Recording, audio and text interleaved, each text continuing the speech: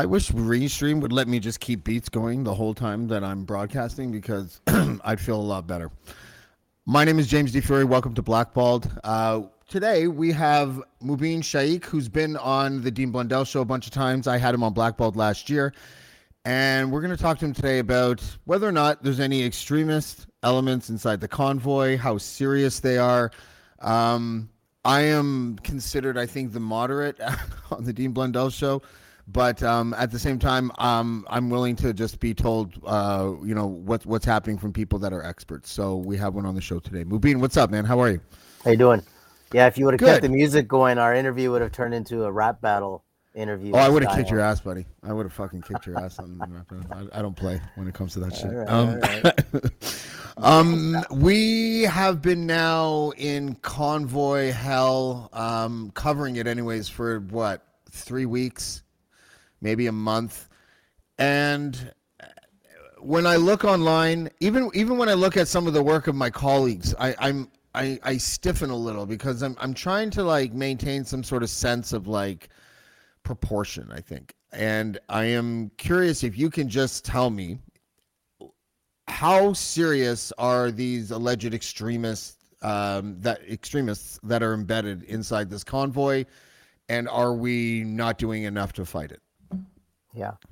Well, in the we kept hearing about how we should not paint the entire convoy with the same brush. But the problem with that is that the convoy organizers themselves are extremists. I mean, they are not part of any real regular or normative political process. James Botter, for example, he's a QAnon guy.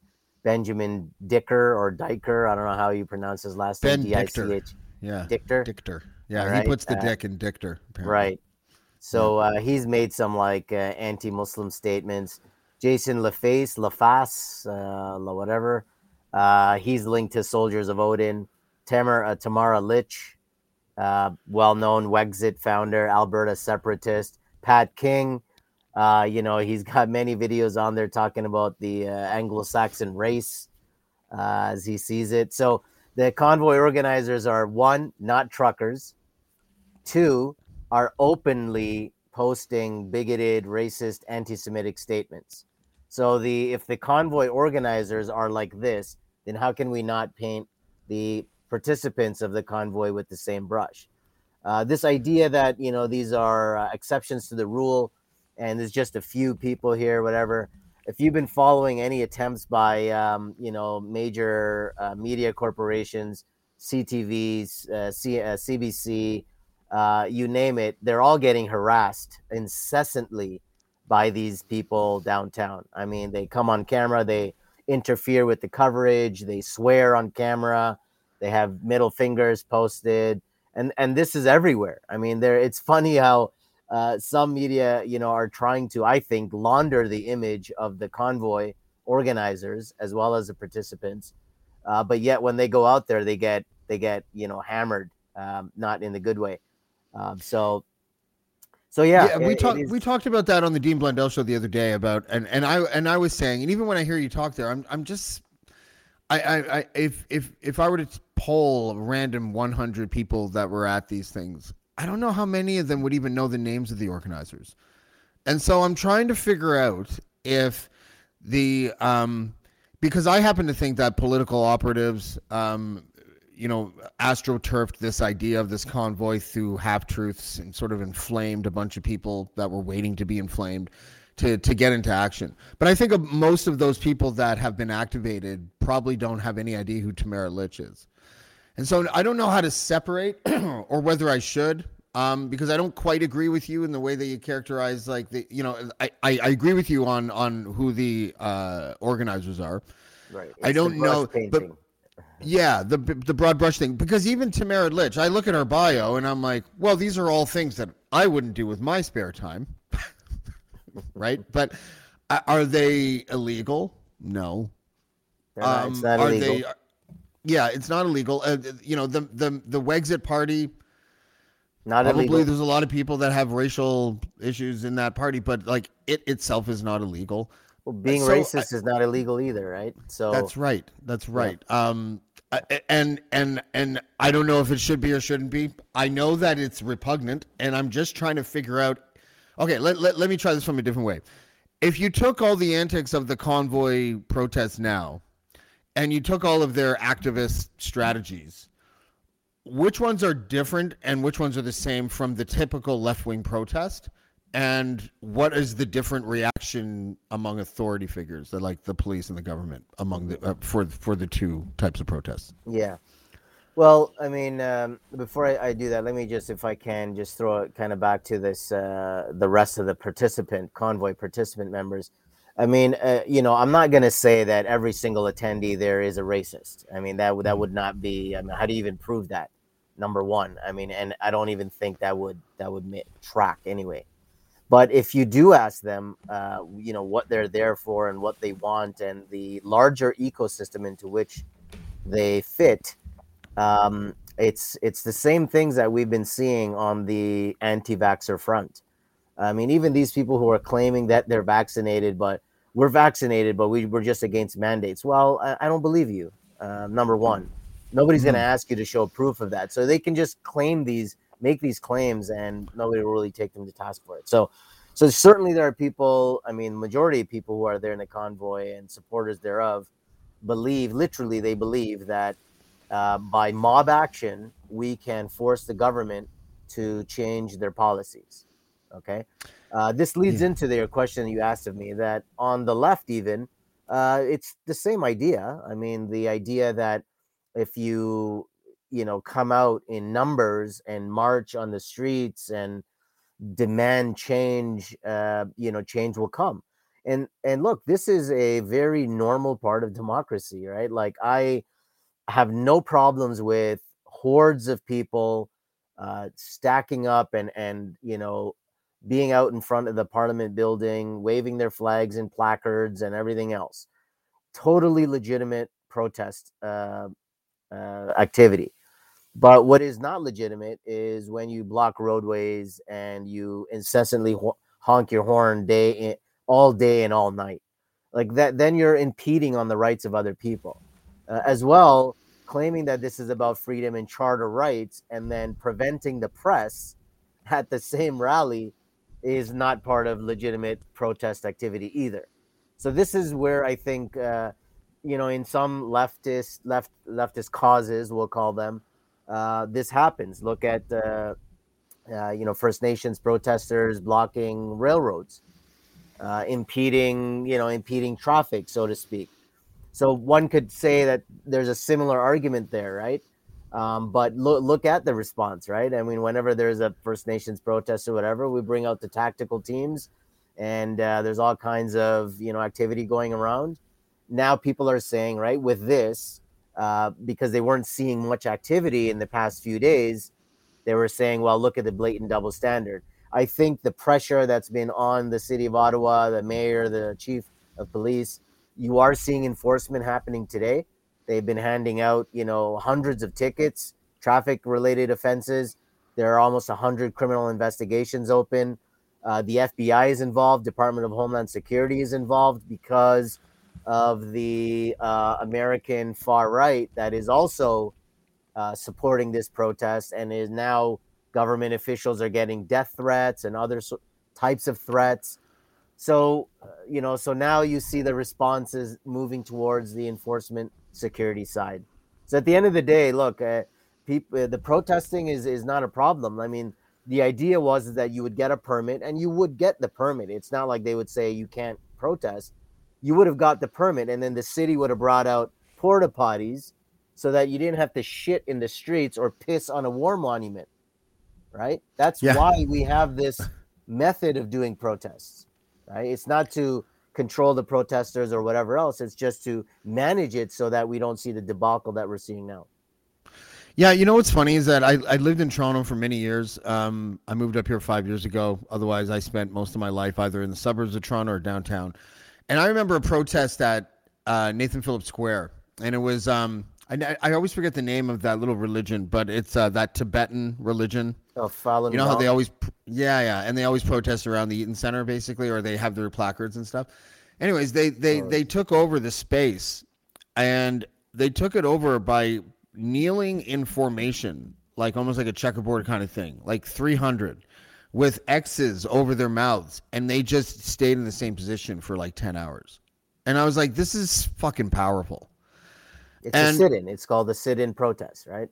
Right. But the way they did it, they didn't move. They did not move. And I don't mean they talked to each other while they sat down. They didn't move. They were like frozen with X's over their mouths. And the point I'm trying to make is that like when I remember being called like a bigot from the left because I was like, I don't think Black Lives Matter should stop traffic because what if an ambulance has to go to the hospital? That was the argument I made at the time. And of course, as soon as you say something like that, they'd be like, fucking racist, hate you, and everything. Right. And it's like, I still feel that way. Like, about right-wing protesting. So do I. I don't think it helps your cause when you're blocking somebody who's trying to go to a doctor's appointment or pick up their kid or whatever. It's just I don't support it. And it feels like they're giddy about it because one of the things that I like to say, and I've been saying it for years, is that politics is basically the art of managing hypocrisy. And so I think you were totally right. If like the blockades, when indigenous protesters were blocking railways, I would be willing to guess that 93% of this convoy were like speaking out against it just viciously. Of course. Just how could you shut down this country, this and that? And now here they are kind of doing the same thing, encouraging fellow truckers that are coming in from the States to disrupt the supply chain, which apparently was such a serious issue that was one of the motivating factors to do the protest to begin with. Yeah. This is, can I just quickly, like, this is a chance to nerd out a little bit. Just in social psychology, there's a whole discussion on in-group, out-group dynamics. And when you are a part of a group, how you view the members of your in-group and how you view members of an out-group. And often what is the case is in what they call in-group, out-group bias is when the members of your group do something, even if the members of the out-group do the exact same thing, it will be viewed differently. So if, let's say, a member of an in-group commits a crime, it's not viewed so badly. But if a member of an out-group committed the same crime, it's worse. It's the worst thing ever. So there is this bias that we develop just as human beings when we become a part of a particular in-group, that we start to be very protective of whatever cause that in-group is representing. And so that's where you get these double standards and hypocrisy when you have the same kind of, problem, but you're viewing it through a different lens.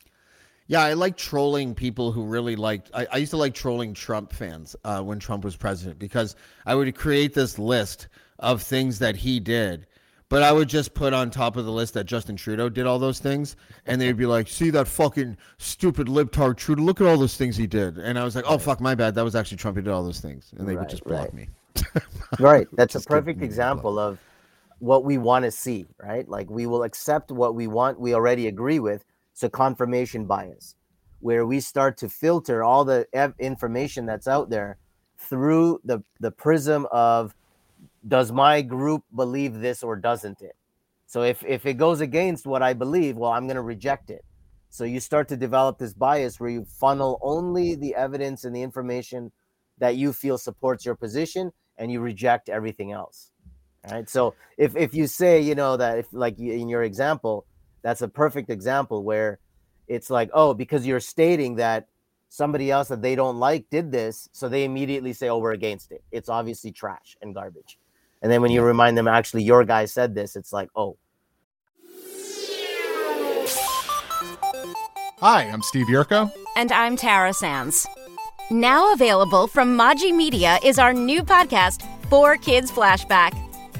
4Kids is the company who brought you the English dub of Pokemon in the late 90s and so many other shows like Yu-Gi-Oh!, Shaman King, Teenage Mutant Ninja Turtles, Kirby, the infamous One Piece dub, and so many more.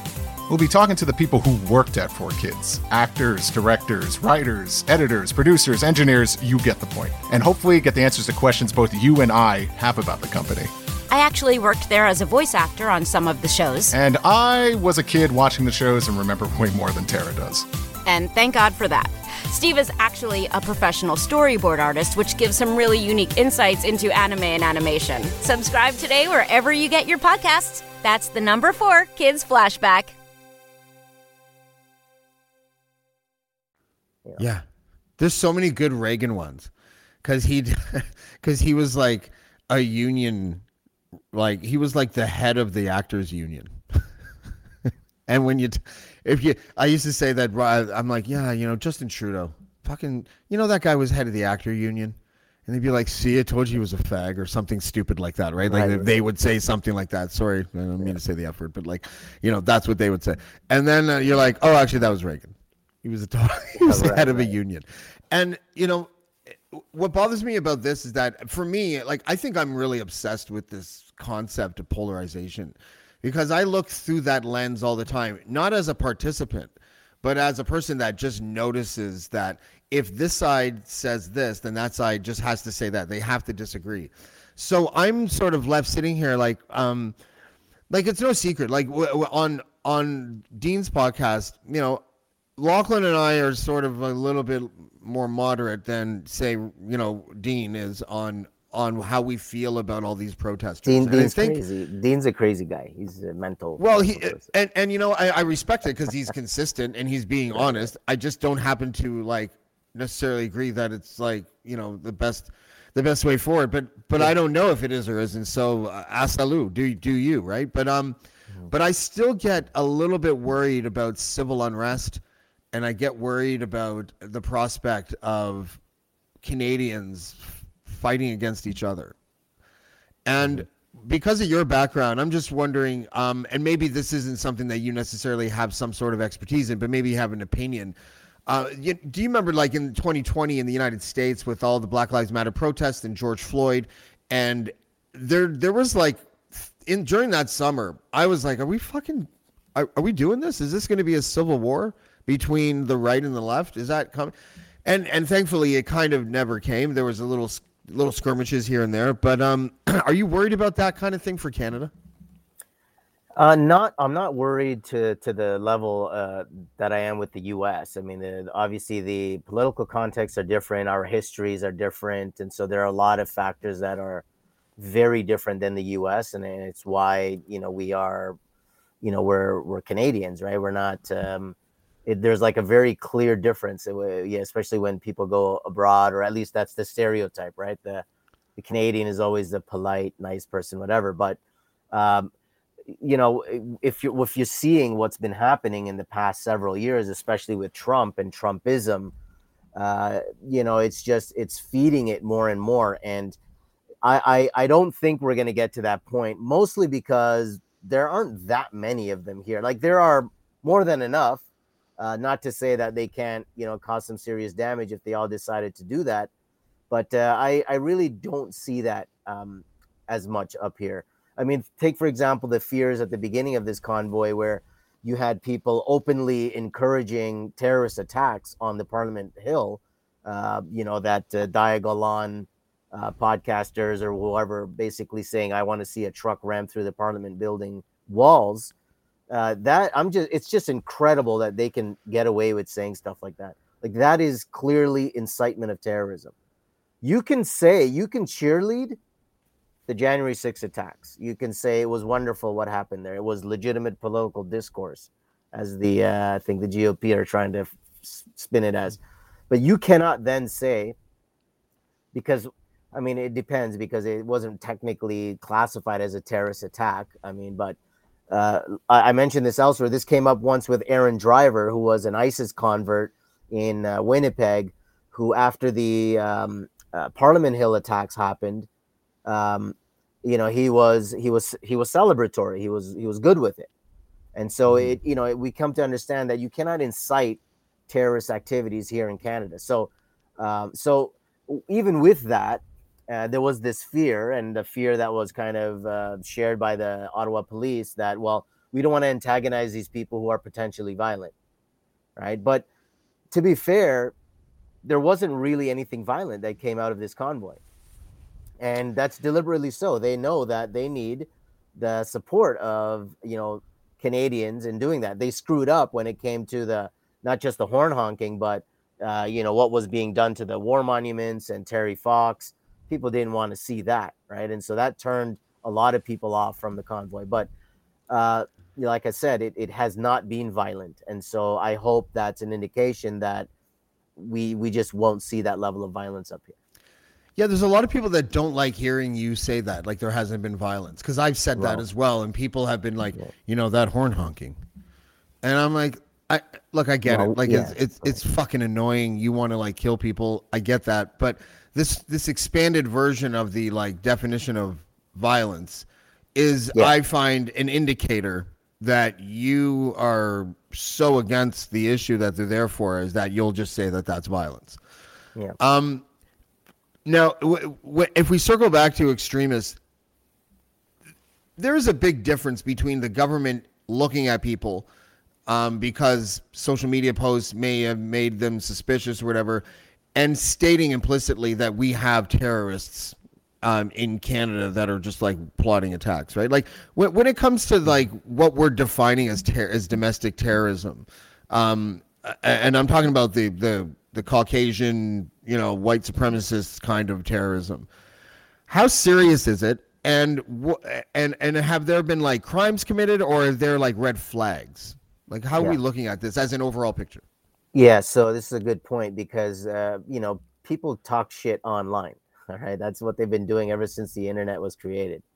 I remember back in the early 90s, I was even on the internet. It was still a chat-based forum at that time. Yahoo chat, AOL chat, and people talk shit online all the time.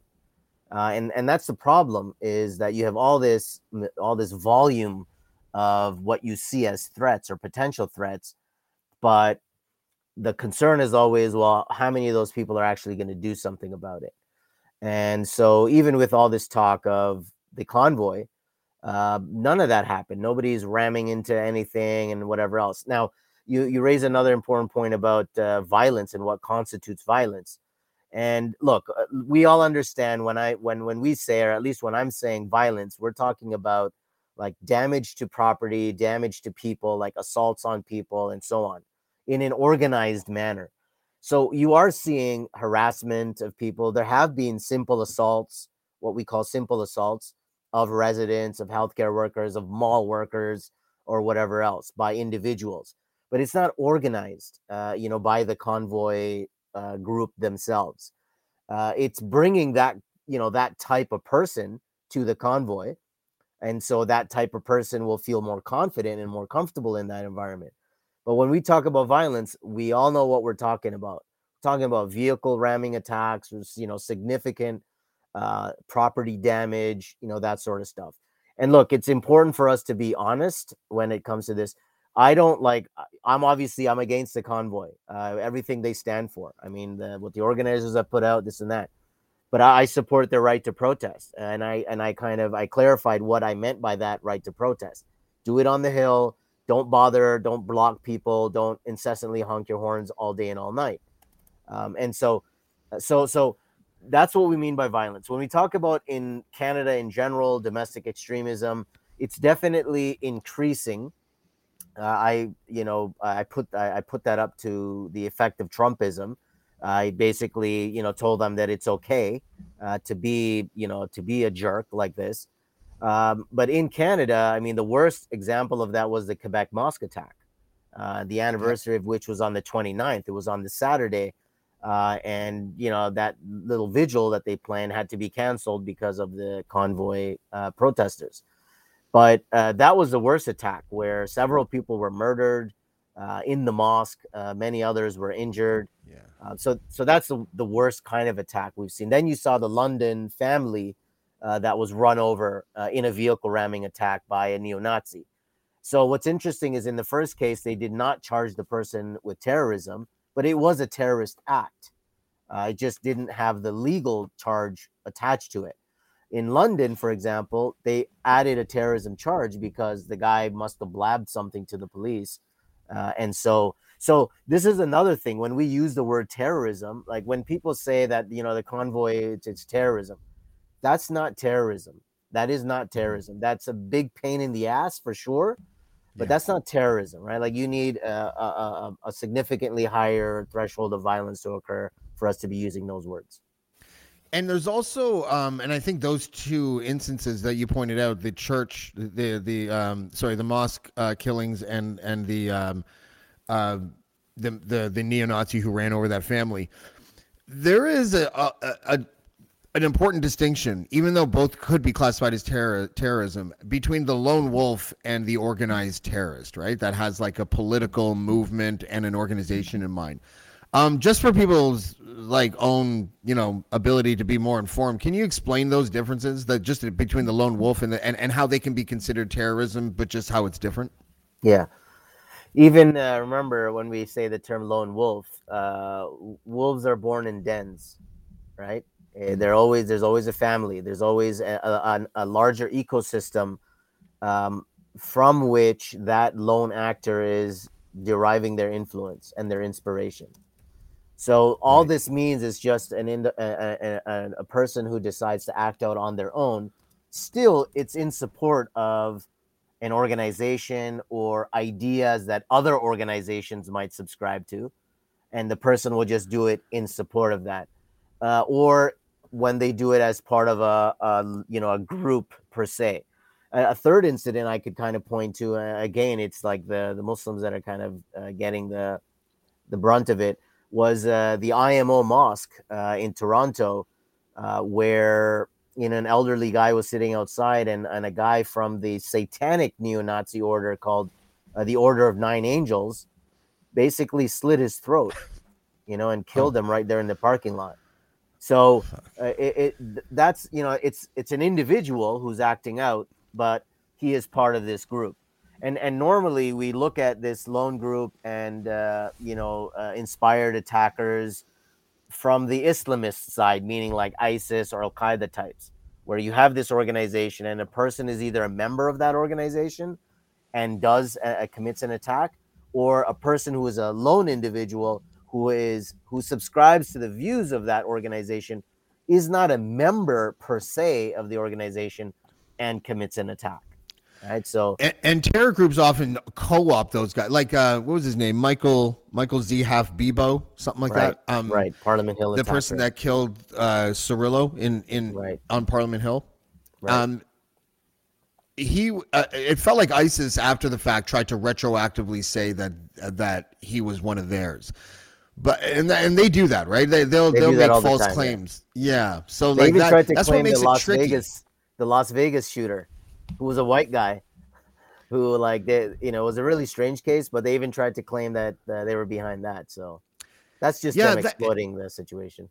And that's another example. I don't mind actually that we're stepping away from the convoy to take a more broad brush talk about terrorism, because I mean, I've seen the memes. You've probably seen them too. And sometimes they apply where they have that terrorism chart and it's just like skin tone. Yeah, right. And the darker you are, the more likely you'll be a terrorist, and the lighter you are, the more likely it's got to be mental illness or whatever. Right. And I understand what's behind that meme, and I largely agree most of the time, but I'm a stickler for like definitions. But I never really understood, like the Vegas guy, for example. I don't think anything came out that said that he was doing it for politics or religion.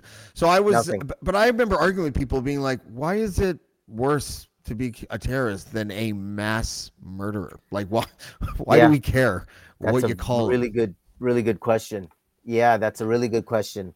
Obviously a mass murder is worse, right? Because you kill more people, you have more blood on your hands, you're worse.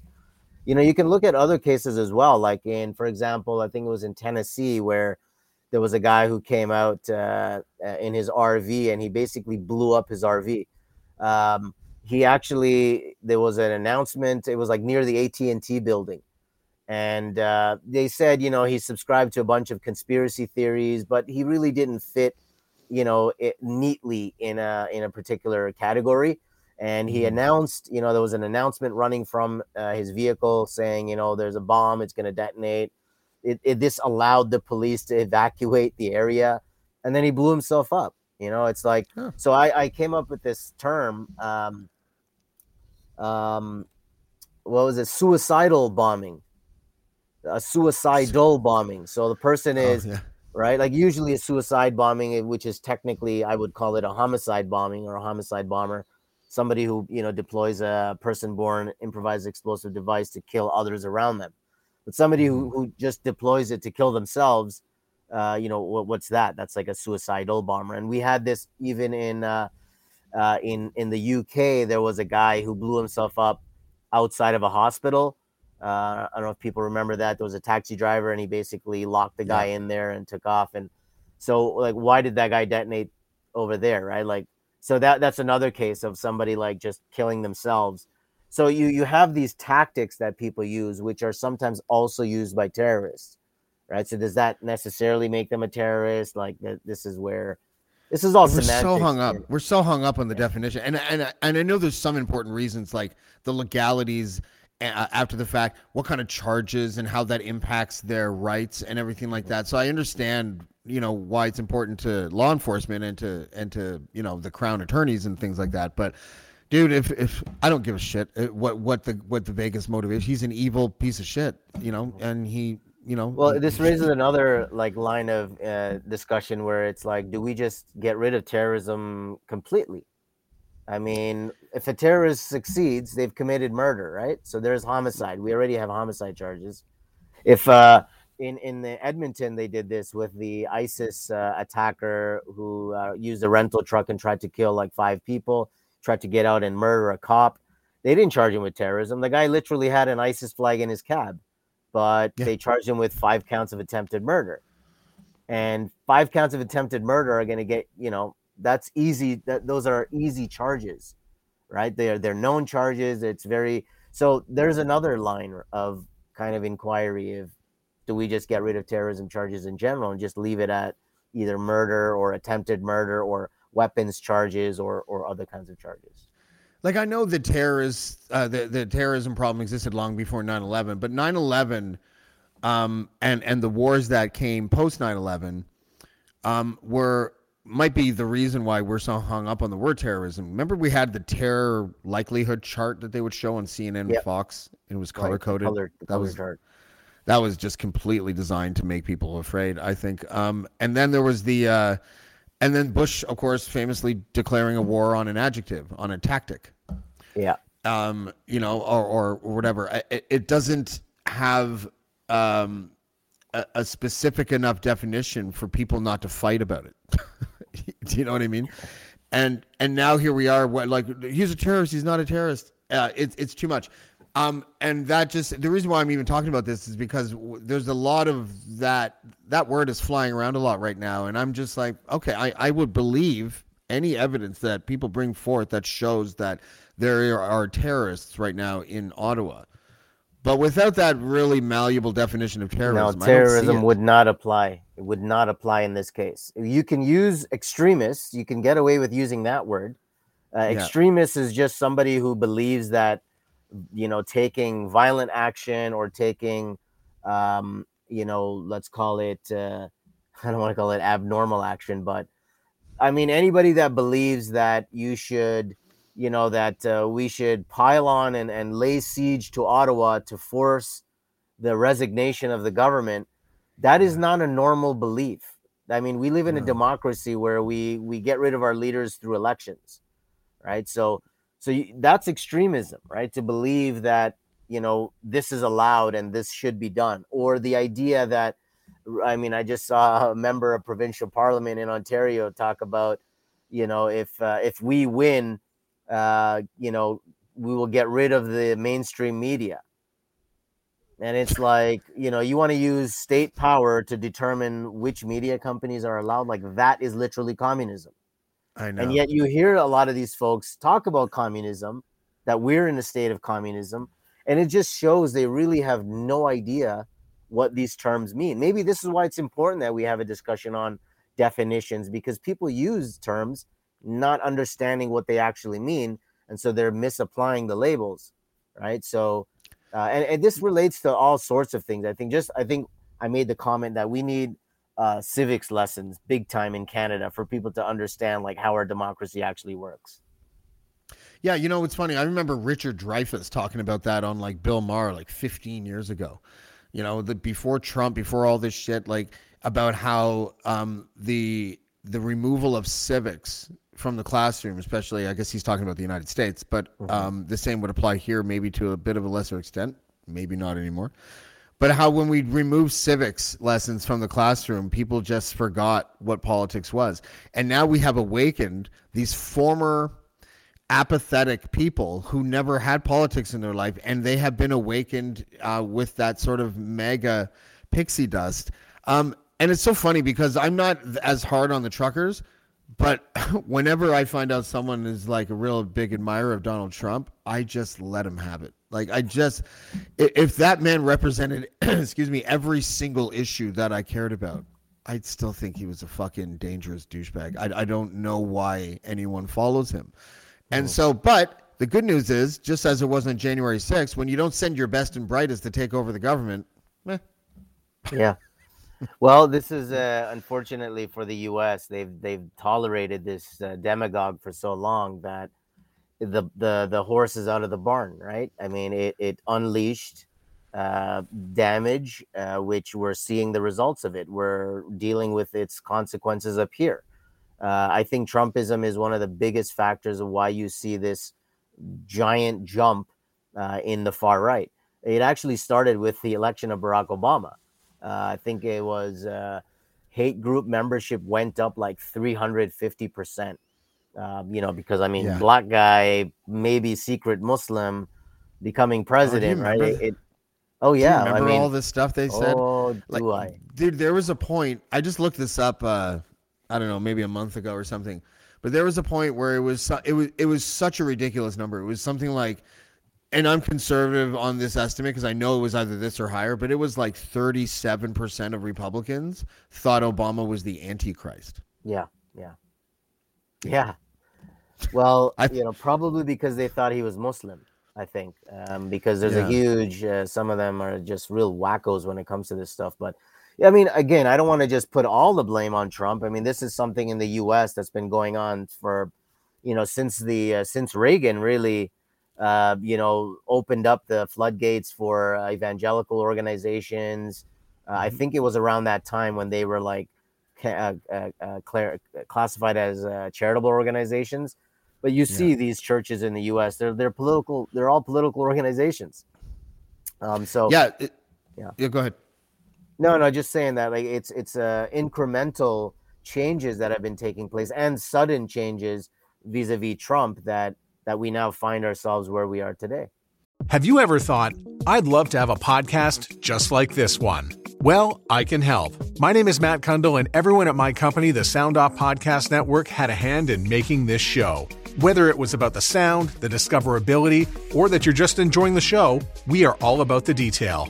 If you think you have a podcast in you, reach out to me via email, matt@soundoff.network, or check out the website and become one of the great podcasts we work with at soundoff.network.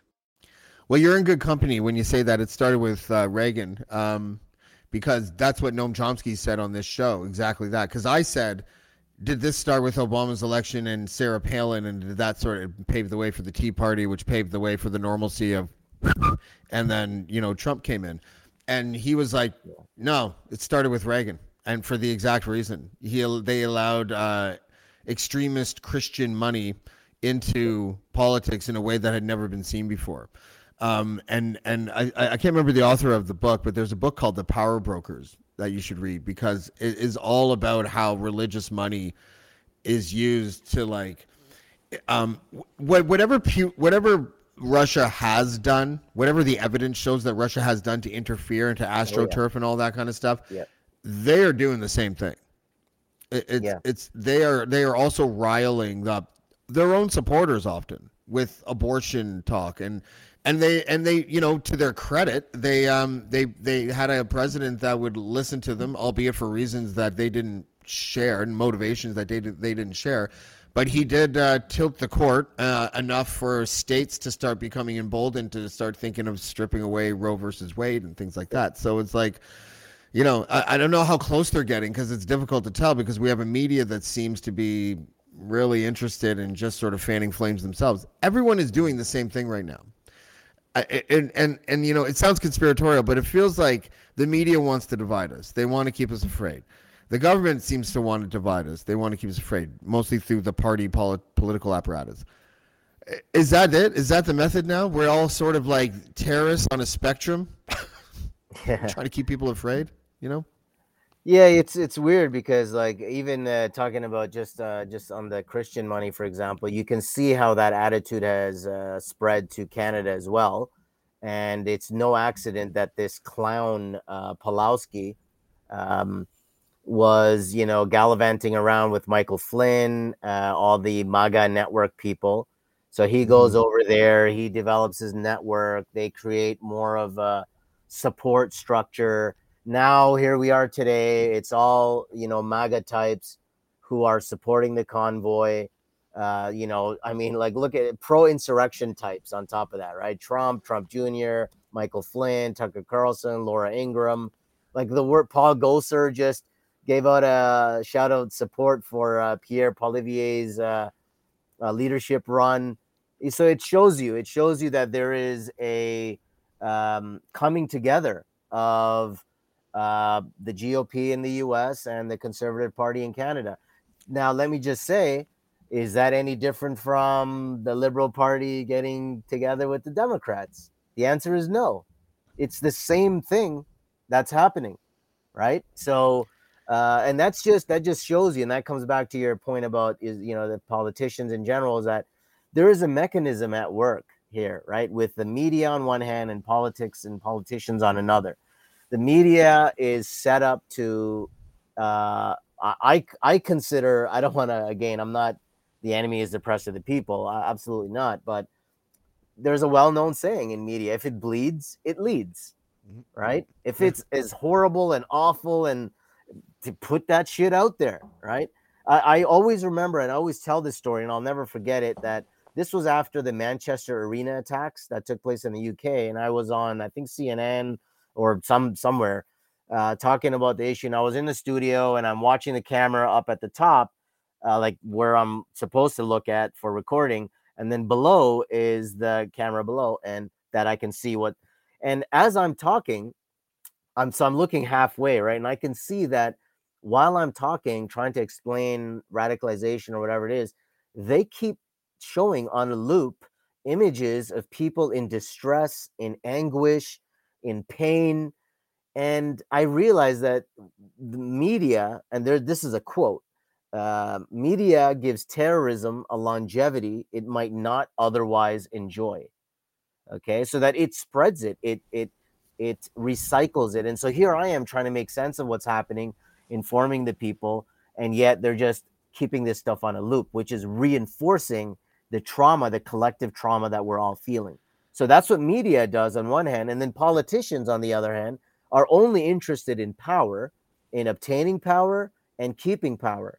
And so they will hitch their wagon to whatever convoy they find is going to be beneficial to their political power. And so these aspects are two very nefarious and destructive aspects, I think, which will continue the chaos that we see. Yeah, I mean, I think you're right. I think the political posturing that we've seen from premiers and from Trudeau since this has started has really exposed us as a country without leaders. Like I don't, and I'm really disappointed in Jagmeet in a way, because I don't know how his advisors are feeling about the gigantic vacuum that he could step in right now and show that he's a better leader than the prime minister, and try to play politics a little, but do it in a way that's a little bit more constructive. What did you think of O'Toole being ousted? And do you think that, because I have my own opinion on this. I want to hear yours first, though. How do you think that makes their prospects for the next election, given it's probably going to be within the next year? Well, I mean, I try not to be a political commentator. I have to say all these caveats up front, because I really do like, for me personally, public safety, national security, defense, stuff like that needs to be nonpartisan. Like, you can't come at this with a political lens. Okay, And that's good. I don't want you to do that then. How about this, though? I'll yep, flip no, the no, script a little bit. How okay. do governments differ? Like, how does the conservative government and the agency apparatus that they, I guess, would oversee, is there a difference in strategy between how the conservatives would run that apparatus versus the liberals? Or do both sort of like take their cues from the agencies? Yeah, I think the professional politicians among them understand and they will take direction from the agencies and the intel reports that they get. You can say, like, I mean, this came up with when I think it was a couple of years ago when the discussion of ISIS returnees, potential ISIS returnees to Canada first came up. It was former Minister Baird, John Baird, and Premier Kenney, actually, Jason Kenney, who their statements were excellent. They were on point. And you could not tell the difference if it was a conservative politician or if it was a liberal one saying these words. I could have switched the wording and just put a different person's. You wouldn't be able to tell the difference. So at one level, there is a level of professionalism where they do that, but there is, of course, a difference in which in the manner in which political parties decide to do things. Generally, you can say the conservatives want to be more enforcement heavy when it comes to this stuff. Whereas the liberals want to be more situational. They want to Root understand cause. the root causes, right? Yeah, exactly. Yeah, Great. Which is funny because when Harper said, former Prime Minister I Harper, remember. now is not the time to commit sociology. What's funny Yeah. is that the government was literally at the time funding a sociologist to do counterterrorism research. Yeah, So, I remember so the, that because yeah, so, because Trudeau was like, I think we want to know what the root cause is mhm. of these It was people who after are the Boston troubled. Marathon bombing that he That's said right. that. And Skippy Pierre Poilievre was like, the root cause of terrorism is terrorism. Terrorists, right? It's like Yeah. So, that is making it not that so complex it at just all. shows you like which politicians are going to do it just for the politicking and Yeah, to advance their narratives and rhetoric, as yeah. opposed to those who are actually informed. And just back to the media for a moment, because I want to talk about we have about 14 minutes or whatever. I want to talk a couple of things, but the one reason why the media has really been bothering me is because they make it seem that like Nazi stormtroopers are about to fucking take over this country. Like the headlines are ridiculous, and but I am reminded of how the media reveals itself as left or right. They just do. They are living in the polarized world that they helped create. Because I saw this, and then for those who are not watching but are listening, it said CNN still frame, and it says fiery but mostly peaceful protests after police shooting, and there's like a city block on fire in the background, but the headline indicates, yeah, it's all good. Sure, there's a bunch of businesses on fire that were arsoned because protests were getting out of hand, but hey, mostly peaceful. Um, are we ruining? Is everything being ruined by ideology? That's the easiest question. That's the most softball question I've ever given anybody. But please, if you will, hit that out of the park for me, Mubin. Is ideology just spoiling all aspects? But specifically with media, because you can get mad at the True North Center or whatever that outlet is called, or Fox News or Toronto Sun. And I'm like, yeah, I don't like them either. They're cheap, and they're waving pom poms for one side. But the side that I find less repugnant, which is the left, they're horrible in different ways, but less repugnant, I would say. They're doing the exact same thing. Yeah, well, this comes back to your in-group, out-group dynamics, right? And if I can say, let me see if I can get away with this. In the U.S., you'll find that the mainstream media, let's call them that, is mostly liberal, whereas in Canada, it's not, right? So you can Are you see sure about even that? now. Oh yeah. If you look What do you mean by I'll that? give you a Expand on perfect that thought a little example. bit. I'll give you a Mm-hmm. perfect example. If you just compare election endorsements. So I'm going to call them out. Like Post Media, for example, is notorious for this. If you look at the election endorsements in the last several elections, you will see the vast majority of them supported the Conservatives, and openly so. Remember when they were putting Harper on the front page and saying vote for Harper? Basically, they had editorials and there's a list. There's a Postmedia is not surprising. Postmedia is not surprising. Right. They're the conservative conglomerate in this country. I got to tell you though, and then continue after I rudely cut you off here. But the boards of places like Torstar and the Globe and Mail are often full blue conservatives, and the orders for endorsement will often come from them and not the editorial staff. But go ahead.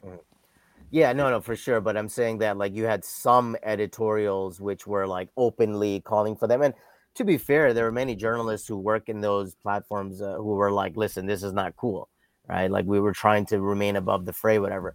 I only mention that just to show that when you're talking about media and are we lost to ideology, and this is something that even media organizations, I mean, they also have their own outlook, their own way in which they're going to spin a particular story, right? So this is a great example of showing the CNN thing, which was, trying to show that they were mostly peaceful, which they were. I mean, but the reality is that the burning building is going to get the media attention, right? Even if it's only 4 or 5 or 10 out of, so many protests in so many different cities. But then on the other hand, you get people who portray it as, when BLM was burning down major U.S. cities, it's there were some arson attacks that took place in a few places, but it's not burning down entire cities. So, but imagine if one little tiny store was burned down in Ottawa. Imagine the headlines on CBC or Global. That's right. And luckily we didn't have that. Again, your earlier question about do we hope to see or do we expect to see that level of violence up here? We don't, right? Just like the BLM rallies and marches that we had up here, there was nothing like that. There was nothing like that because our situation is very different, I think, from the U.S. And so I hope it remains that way, that there's not going to be any major acts of violence, whatever. I do believe, though, that out of all of this, what it's doing is it's radicalizing people even more. It's giving the idea that this convoy has all this support, which it doesn't, claiming that there were 50,000 trucks and 1.4 million protesters. And it wasn't that, right? It was Phil Fleury can't be wrong. Yeah. Stop it. Okay. And then I even saw other mainstream. So I saw I think it was Associated Press, New York Times, saying that, convoy protests grow across Canada, right? Yeah, and it's this is NBC. This is Global. Finance a trucker convoy. Anyways, yeah, the headlines. I've seen headlines as well from the BBC that was like, so we're not. Saying that hundreds more truckers were coming to Ottawa, and it's like, no, hundreds of more truckers did not come to Ottawa. They are even in Quebec. I like what they're doing in Quebec. They're setting up truck inspection stations outside, and they're towing people. They're like, we don't care. We're going to tow you. In Toronto, they've closed off a bunch of streets. Healthcare workers are out in force protesting against whatever. So, they're not amounting to much, but they've drawn enough inspiration from the Ottawa spectacle that this will have legs, plus the MAGA funding and MAGA operatives who are pushing this. It will eventually cause at least one person to act out in a violent way. And so I'm sure that there's going to be an incident, if not a couple, but all in all, it's not going to be as violent as a lot of people were expecting. It's interesting because even though and this is where nuance is dead, right? But when I was trying to say something the other day about how if counter protesters show up in Ottawa, they will largely be to blame for any subsequent violence that comes out. And people got really mad at me. I got a bunch of emails and stuff, but that's what I believe. If you're second to the party, it's like if there's a fight going on in hockey and there's two people fighting. In this case, the analogy would be that the trucker convoys are fighting with the system itself, or whatever you want to call it, the government. And then all of a sudden that third man in, and he starts punching one of the hockey players that's fighting a guy already. That's how I look at counter protesters. Maybe it's just that I'm getting to the point now where I don't give a fuck why you're protesting. Just do it in a way that doesn't impact other people's freedoms. Well, this is why I really commend the counter protesters in Vancouver for what they did. They blocked off the trucks with their bicycles. They just walked out onto the road and they just blocked the road.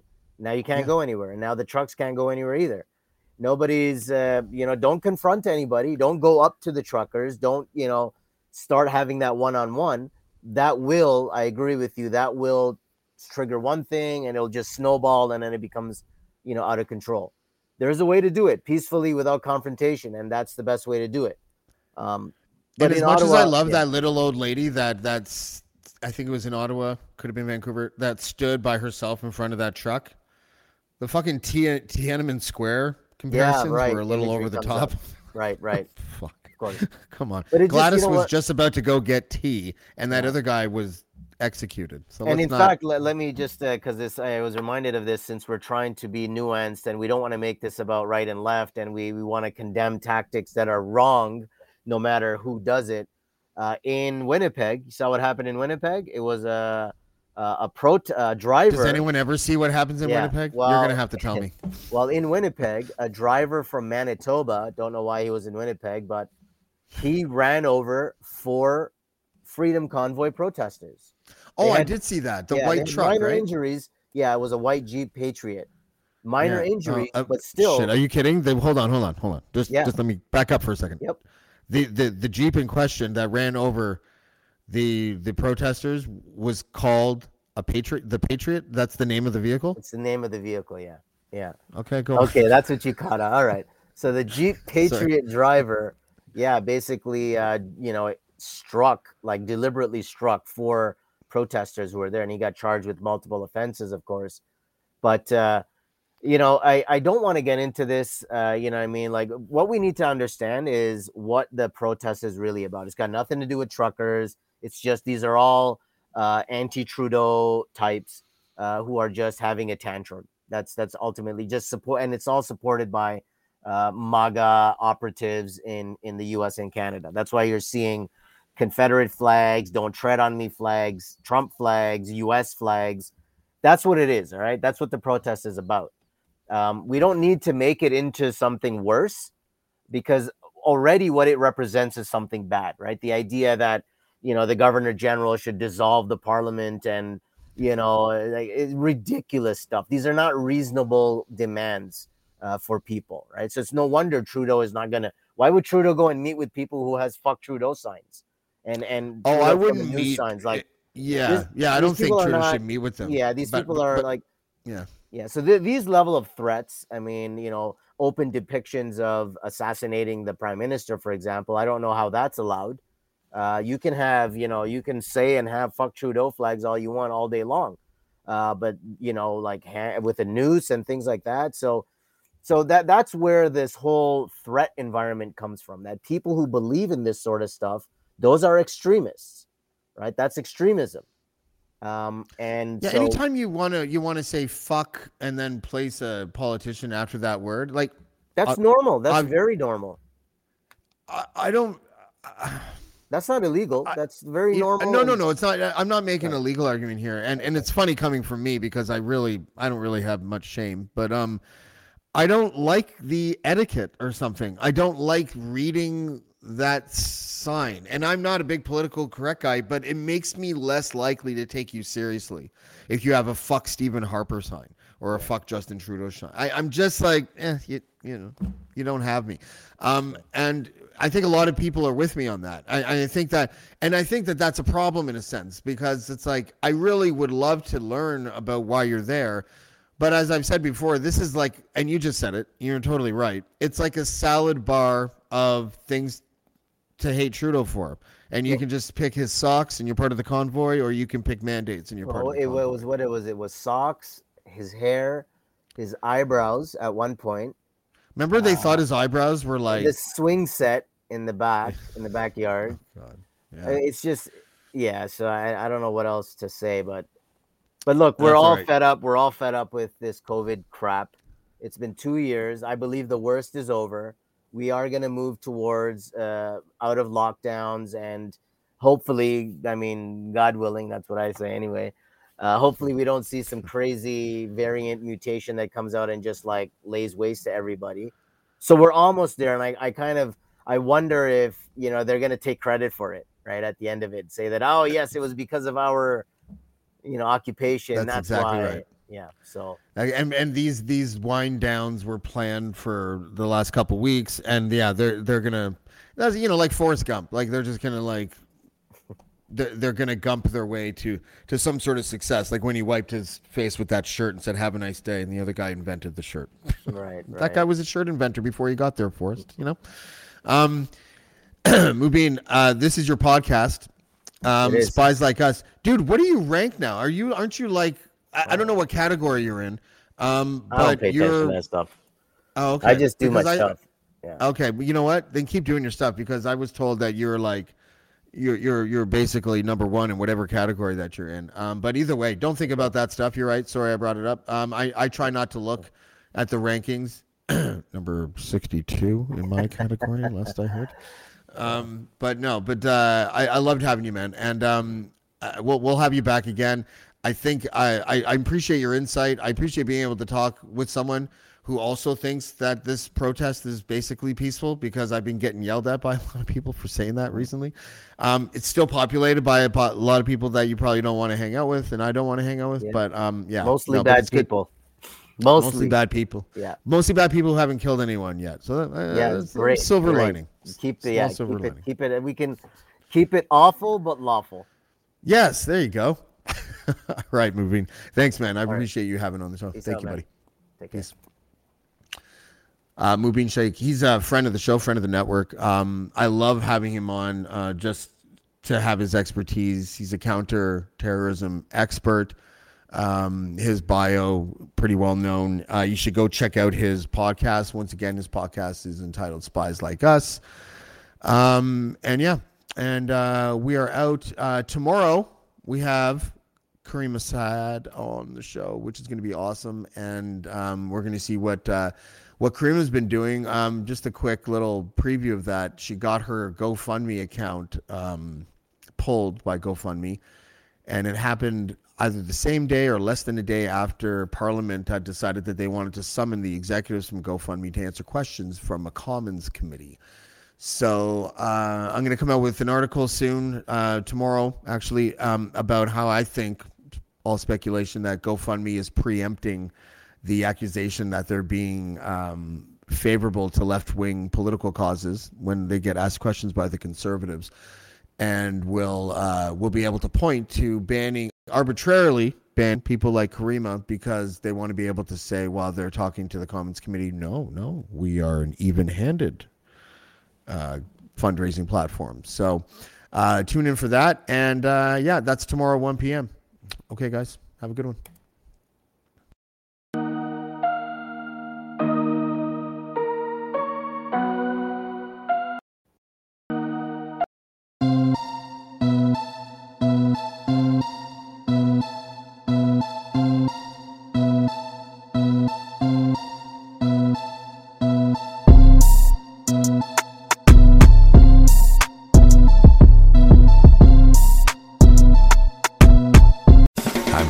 And I'm shining a light on music and the rock stars who make it. He just was one of those people. He stood out. He was a magic guy. He really was a magic guy. We all have faults. He had the same amount of faults as we all have. This was before Led Zeppelin. Robert was full on. I mean, he was Led Zeppelin without the band behind him. He had the hair, the jeans, the whole thing, and he was amazing. The Records and Rockstars podcast, heard around the world, and yours to hear wherever you get podcasts. All the episodes from JeffWoodsRadio.com.